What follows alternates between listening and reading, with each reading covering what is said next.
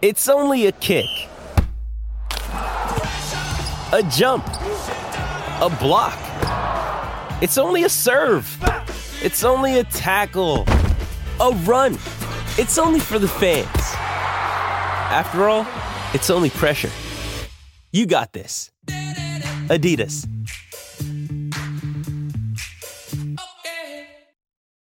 When you need mealtime inspiration, it's worth shopping Kroger, where you'll find over 30,000 mouth-watering choices that excite your inner foodie. And no matter what tasty choice you make, you'll enjoy our everyday low prices, plus extra ways to save, like digital coupons worth over $600 each week. You can also save up to $1 off per gallon at the pump with fuel points. More savings and more inspiring flavors make shopping Kroger worth it every time. Kroger, fresh for everyone. Fuel restrictions apply. Jewelry isn't a gift you give just once. It's a way to remind your loved one of a beautiful moment every time they see it. Blue Nile can help you find the gift that says how you feel and says it beautifully, with expert guidance and a wide assortment of jewelry of the highest quality at the best price. Go to BlueNile.com and experience the convenience of shopping Blue Nile, the original online jeweler since 1999. That's BlueNile.com to find the perfect jewelry gift for any occasion. BlueNile.com. From the Fifth Quarter Studios in Madison, Wisconsin, you're listening to Coach Unplugged. And now, your host, Steve Collins. Hey, everybody. Welcome to Coach Unplugged. I'm so happy you decided to join us today. Before we jump into the podcast, I'd like to give a big shout out to our sponsors. First of all, Dr. Dish, the #1 shooting machine on the market. I think my record, I forget. I always want to say it's 47, but I think it's 27 seconds to take this thing. It's so easy to set up and take down. It's so nice with the screens now and how it comes with workouts and things for the players to do. You will not be disappointed in it. Mention Coach Unplugged, they'll give you $400. You said it right. I went to them and I said, I got to take care of my people. 350 is not enough. You mentioned Coach Unplugged and they'll give you $400 off your next purchase. So go over and check it out. Also go over and check out teachhoops.com for coaches who want to get better. It's what allows me to put this podcast out every day. It's what allows me to put all the free resources and things I do out into the world. It pays the bills. So go over and check it out. 14-day free trial. It is the one-stop shop for basketball coaches. It is everything that you need. You get my email address. You're able to contact me. You're able to jump in our office hours. You're able to find anything. If we don't have it, we'll find it for you along with a 14-day free trial. So go over and check that out. Also, we'd love if you love these podcasts. We'd love you if you went over and checked out High School Hoops or the 5-Minute Basketball Coaching Podcast or the Funnel Down Defense Podcast. We'd love if you go check those out. We'd also love if you left a 5-star review. All right, let's head off to the pod. Let's head off. Bye. Before the quick hitters, any questions about any of those? No, yeah. So a couple things. How do you name your your out of bounds plays, or how do you call them? So my blobs, I'll just go numbers. Okay. I'll add kind of a nugget trick with this to help the kids remember. Sometimes I will the number based off of who I want scoring. Okay. So if it's a play designed for the 1, then that's going to be 1. If it's a play designed for the 2, then it'll be 2. I this year combined a couple. So those multiple actions that I was talking about, I had a play called 42. That was to help them remember that the 4 and the 2 were our 2 scoring options. So if you want to get really tricky with it, you can do that for naming those. For the quick hitters, I will attempt to do something that I can have a hand signal with. I love that. I love that too. You get in a big gym. If you're watching this, you can see the backdrop that I have that's attempting to cover the door that the kids are walking through. Is a game that we play every year against our rivals, and there's usually about 3,500 to 4,000 people in the arena for that game. And so I can't use my voice isn't going to be enough. I've got to use hand signals. So I always say they got to be able to do it with one hand. They got to be able to do it because the point guard's got to be able to dribble up and call it. Sure. I love that. So side out of bounds, do you work on what I have found is I have to work on both sides of the court. Like when I reflect it, I'm a math teacher, but when I go to the others, they will know it on the right side. And all of a sudden when I go to the left side, the difference in movement is just enough. So I teach other classes as well. We talk about coaching baseball and coaching softball. I feel really bad for the left-handed players that have gone through life with right-handed coaches. You show them how to bat, you show them how to throw, and we all know that that doesn't work like that for left-handed players. Right. And I think it's the same. It is the same thing to a degree for playing. I'll talk to, and we can talk about this in just a few minutes, or if you want to talk about it now, but actually teaching plays. I think there's a good way to go about doing it. And one of those things is to incorporate left side, right side. Yeah, let's do that at the end. Let's do the quick hitters, and then we'll do that at the end. I'll write myself a note. All right, let's do these. Let's do the quick hitters. So I like to do horn sets. Some people hate horn sets. That's completely fine. I'm just going to use them as an example of what I want to talk about. I like horn sets because it immediately gives you good spacing. And I think probably most coaches would say that would be why they like them. You immediately get your players 12 to 15 feet apart, which is what we're always trying to do. I mean, we talk about ball movement, player movement, and spacing all the time.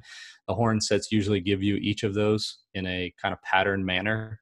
Right. And so that's typically why I go about using them. The question I always have asked is, can I run these against a zone? Some of them are great against the zone. Some of them don't work against the zone. So I would make sure if you decide this is what I want to use, that you're incorporating enough that can be used when you got a 2-3 zone or whatever it is. Yeah. So, another reason why I like using what we already talked about, I'm able to have multiple plays out of the same alignment. It's going to be a little bit harder to scout that way. So most of our set plays are going to be out of this horn set, and high school, college especially, we've got more opportunities for dead ball situations. I'm saying out of a timeout, we're going to go to ISO. So on this next play down, run ISO, or we'll even script like football players, the first 2 or 3 possessions of a game. So the first 3 possessions down, we want to get this, and then this. And I'm usually going after a mismatch or getting the ball into the hands of my best scorer. Okay. This basketball is a game of momentum, and I want to start the game with as much momentum as I can get. So if I can script the first 3 plays, college coaches are already control freaks, right? So it makes them feel good anyways. But if I can get what I want in those first 3 possessions, then that's going to help us hopefully. I think it's also I just watched a 3-part miniseries on History Channel about Grant, the general. And anyway, he basically, some of his wartime things is he was just trying to figure out how the Confederates were working. Mm-hmm. It's similar at the beginning of a game. You're just kind of probing, like, how are they going to handle my ball screens? How are they going to do this? Now, that things will change as a game, but that's why I like, sometimes we do it maybe a third of the time scripting, depending on who we're playing. But that's why I like it, because it kind of gives me a sense of, well, that's not going to work this game. Maybe we have to go down this road rather than this one. I think that's a great golden nugget for some of the young coaches. It's like that scripting can be. I think basketball coaches steal a lot of stuff from football coaches. I don't think they'll ever admit it, but yeah, they do. I would say too. For us, we run a conceptual offense, but we will start a lot of games in a scripted set play. Right. There are other coaches who are going to run a set play every time down the floor. I don't want to play like that, but I'm not averse to doing 2 or 3 set plays at the beginning of the game to get what I want. So this is the example of getting the ball into the hands of your primary scorer who you want to score. We had a kid who was a mismatch. He was too quick for big players. He was too big for small players. You just get the ball straight into his hands, clear out a side for him, and let him either go to work or let him just turn around and back a smaller player down. So that's the principle of getting the ball into your best player's hands. This one I love. I would encourage every coach to add this to their playbook. This is for you to pick on the most over-aggressive player, defender on the court. And it's usually a kid who's talking trash and clapping in the face of your other best player, just that really annoying kid. And he's the one that you want to burn. So you throw it to the 5, the 3 runs up the line. He's being face guarded as the kid's clapping in his face. And then you break back door and you usually get a wide open layup out of it. The principle for the counter to that is if he's being overplayed and you're not able to get the ball to 3, you immediately turn around and have a handoff. And usually the one's not paying attention. And so you get a handoff and a drive right to the bucket there. So the principle of the counter that we had talked about earlier. And then this last one here is what we talked about with the consecutive actions. I just wanted to show you something like this. So this is a horn set. The one dribbles down to the wing, and you have the handoff immediately followed by the down screen. So there's that back-to-back action. And it incorporates the multiple actions that we talked about, because as you can see on the opposite side of the floor, you have the 4 setting the pin down for the 2. So the 4 can't just hang out and help defense in the middle of the lane. He has to talk through the 2 coming off of the down screen on that side. So you could have this for a shooter if you wanted to. So you could do a dribble handoff to 3. The 3 comes off to 5 screen, and then immediately throws it to 2 for the shot on the wing or a drive to the bucket. I like that. I like the horns too, just for some young coaches, in the sense that it's a relatively easy set, and when you start sketching your own plays out, it's going to put you in the spots that you need to put them. Yeah. Oh, I love that. There's been some that I've even run out of a timeout, and that's always risky, drawing up a brand new play. Yeah. But they're simple enough that if they have a concept of where I already, half your battle is getting them to go to the right spot on the floor. Like, how many times do you draw something up and then they walk out there and they're like on the wrong side of the floor, you're like, that's nothing what I drew up in the play. Right. This one, if I can say, go straight to your horns actions, Jimmy set the pin down for Tommy on that side of the floor. Like, that's pretty simple. So It's a real easy way to kind of a hack to give you a new play if you need to play late game or something like that. I love that. Can you have any of these we could show the video? Yeah, absolutely. So let me switch the screen over here. Let's do a couple of those, and then we'll come back to that teaching how to teach these plays. I think that'd be a great golden nugget too. So we use it's basically what every college uses, to be honest with you. Yeah. So can you see the screen? I can. This is our back screen, cross screen, the middle of the floor, and the score. So these aren't going to be wide open, because this is that national championship game that I was telling you about. Yeah, so they had scouted everything, but just is this 2 or 3? Is this? This is one I don't think that I had put in there. I call this basic, because basically if you run 4 low, every team in the country runs this play. Okay. It's the 5 shoots up the lane like he's going to catch the ball, receives a back screen, and while that's happening, this guy comes and sets a screen for your shooter, and then you slip to the basket. So it has those consecutive actions that we talked about. There's your first action, second action, slip to the basket. That's the kid that's bigger than everybody and faster than anybody big that he plays against. I love that. Next one here, screen. This was 3 that we just talked about. So he could have turned around. Did you change your screen? So that's just the pin down. Can you see that? No, I just see a frozen. They're just frozen. They're not moving. So yeah. So the first one was just.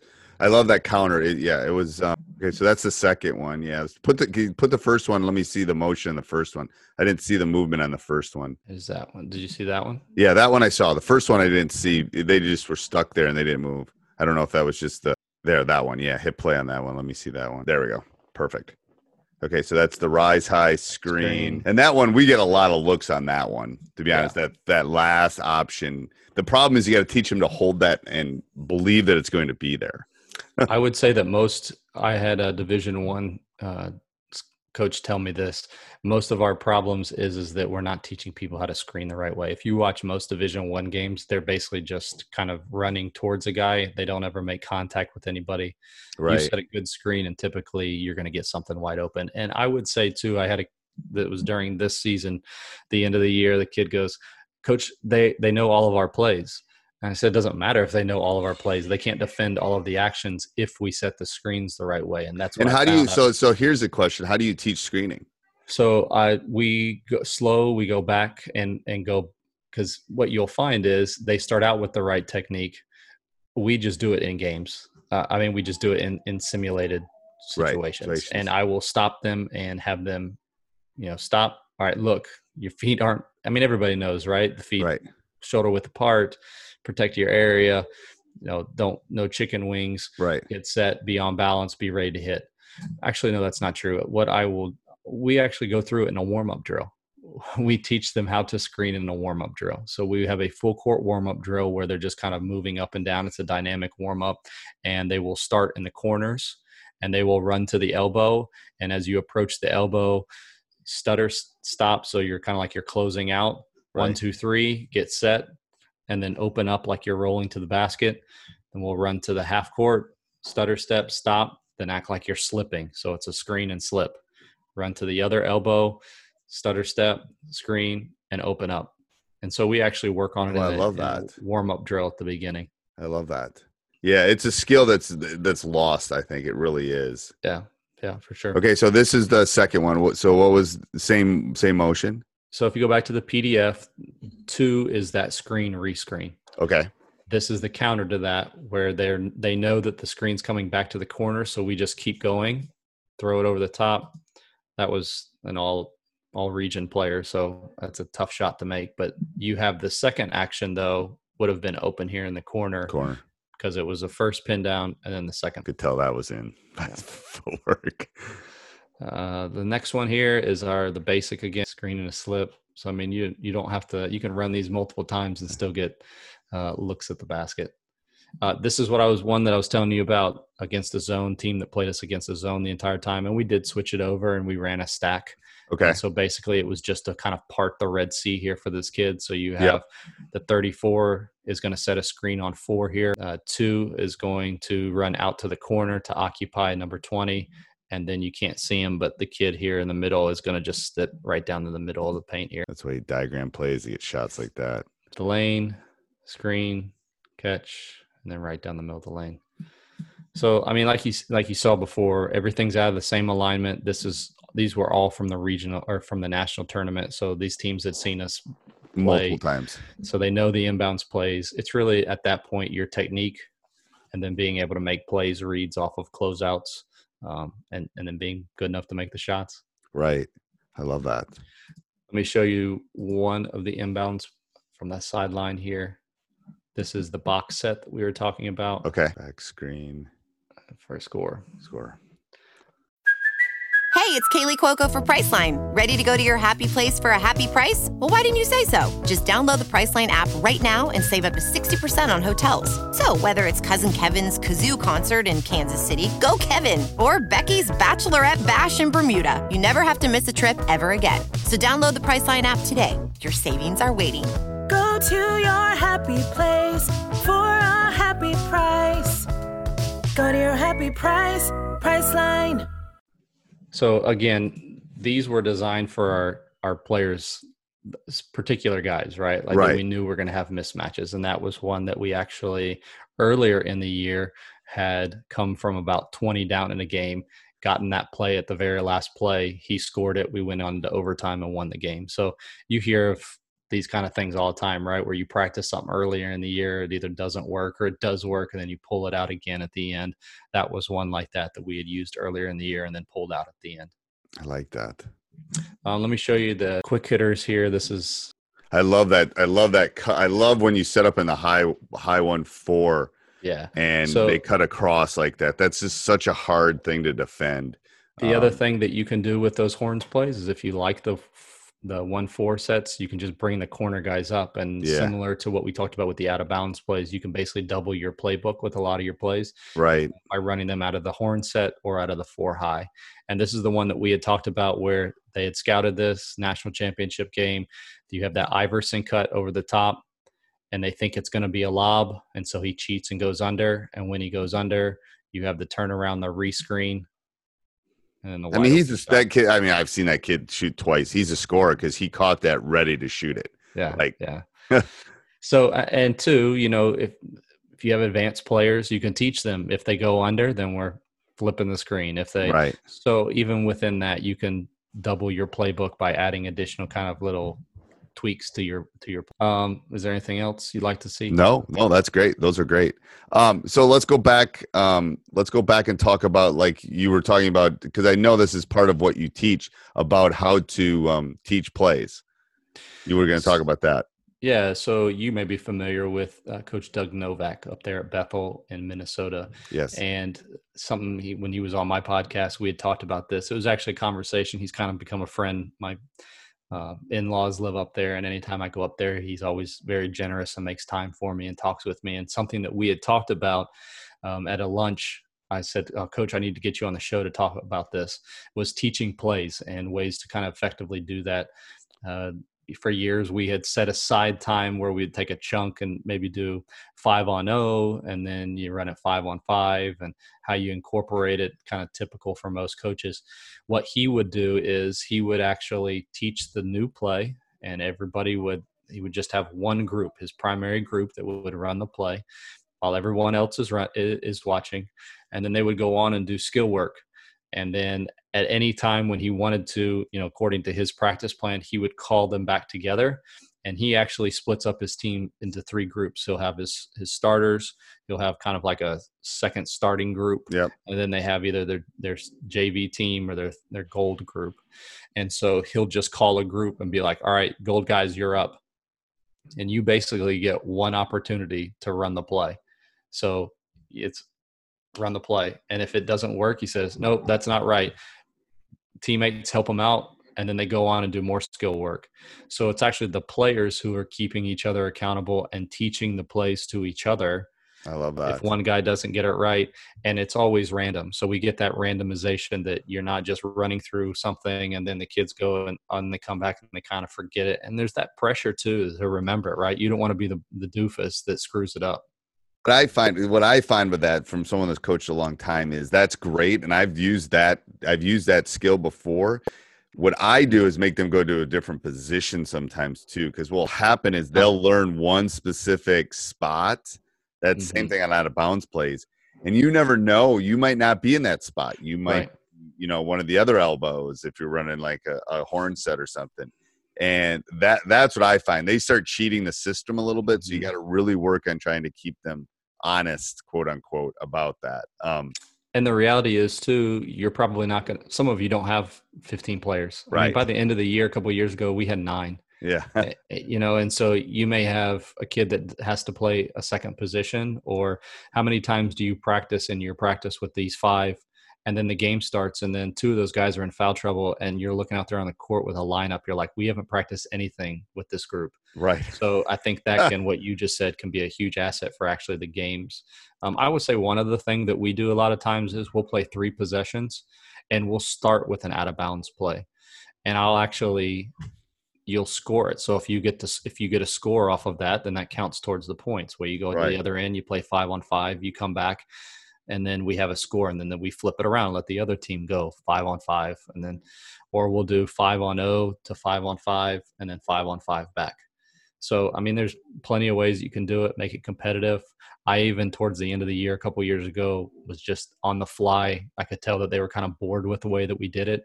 So I said, all right, best of 5. So your team would run an out of bounds play. If you scored, you got a point. And then the next team would run an out of bounds play. And if they scored it, they got a point.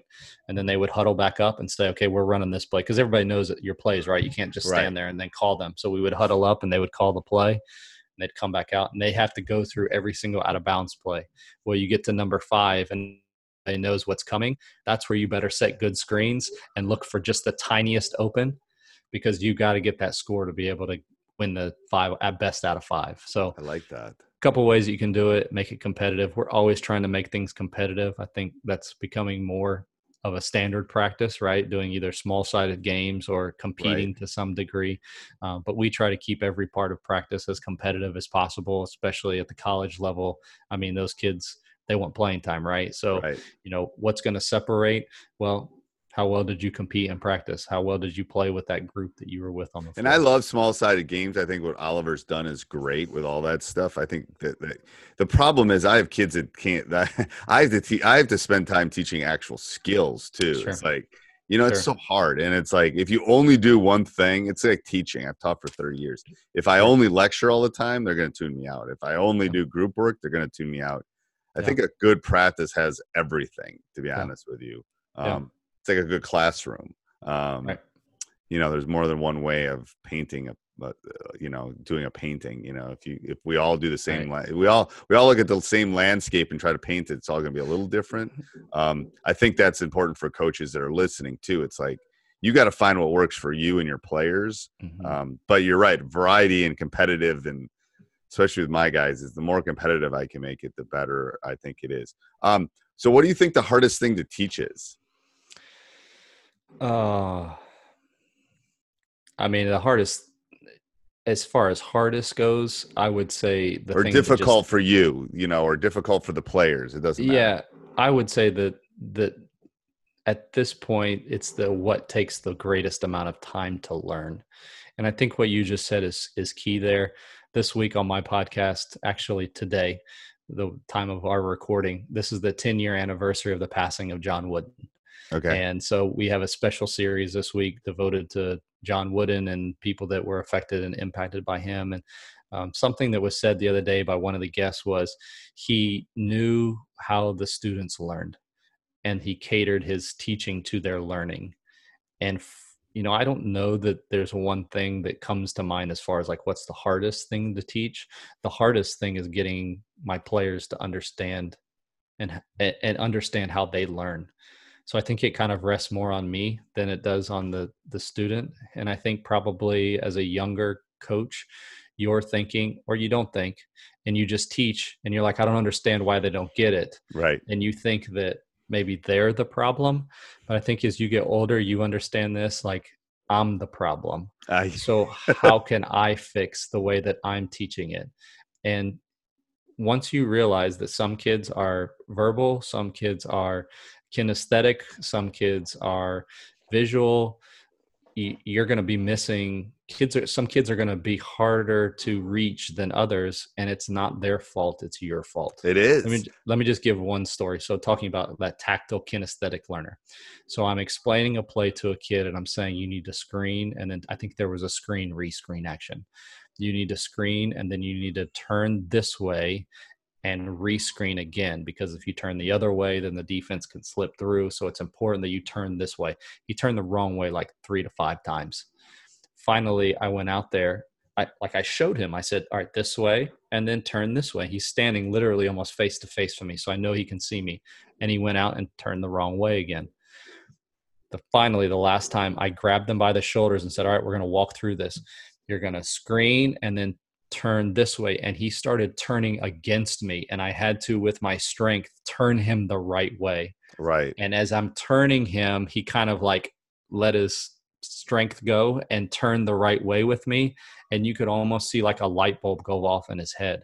Like he just had to do it the right way himself. Right. And then he turned the right way. Right. And that wasn't my fault. I mean, excuse me, that wasn't his fault. That was my fault. I hadn't reached him. So I would say that the hardest thing is not teaching a play or blob or a slob or conceptual offense or the right way to play defense. The hardest thing is communicating so that they can learn, so that we can accomplish whatever we're trying to do. And here's a couple of side notes. First of all, it's about knowing. I think the hardest part of, I mean, I'm married to a psychologist, but I think the hardest part of coaching is there's plenty of resources, learning out of bounds play. All that. You got to learn your players. Like, I'll tell you a story. I had a player this year that he was just like, he was like my 6th or 7th man. He was having a tough day. I had him in class. I knew he was having a tough day. Him and I already talked. And my assistants come in and we're practicing, and he's just not with it. No one. And I knew at that point he needed to be left alone. He didn't need to be yelled at. He didn't need to be like corrupt. And I would gather him back in. But it's reading. I think the hardest part is, especially as a young coach, is learning. You got to spend the time to learn each one of them and how they. I was the kind of kid that if you got on me, I took it personally, and I was gonna go do it right. I didn't like it. What coach was just trying to make me better. That was the kind of player I was. But a lot of players aren't that way. It's like I think that read is really, really hard. I just had a guest on that talked about the DISC assessment, and it's basically understanding your players, their personality, the things that motivates them, their behavioral tendencies. We say this, but you don't know it until you know it, right? And it's that you play psychology and psychologist a lot of times as a coach. Hey, everybody, if you like the podcast, make sure you subscribe, leave a review, jump up and down, run around your house, whatever you need to do. Also, go over and check out teachhoops.com for coaches who want to get better. Have a great day. Sports Social Podcast Network.